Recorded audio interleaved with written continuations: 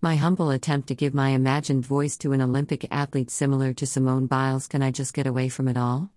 Can I for once just listen to the call? Not of shiny medals, nor of the grand prize.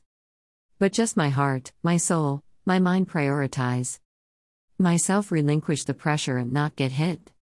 Superhuman achievements were expected of me, instead I quit. What use is winning if I break down? Under the pressure of a fickle crown. People will talk, spin my quitting both ways.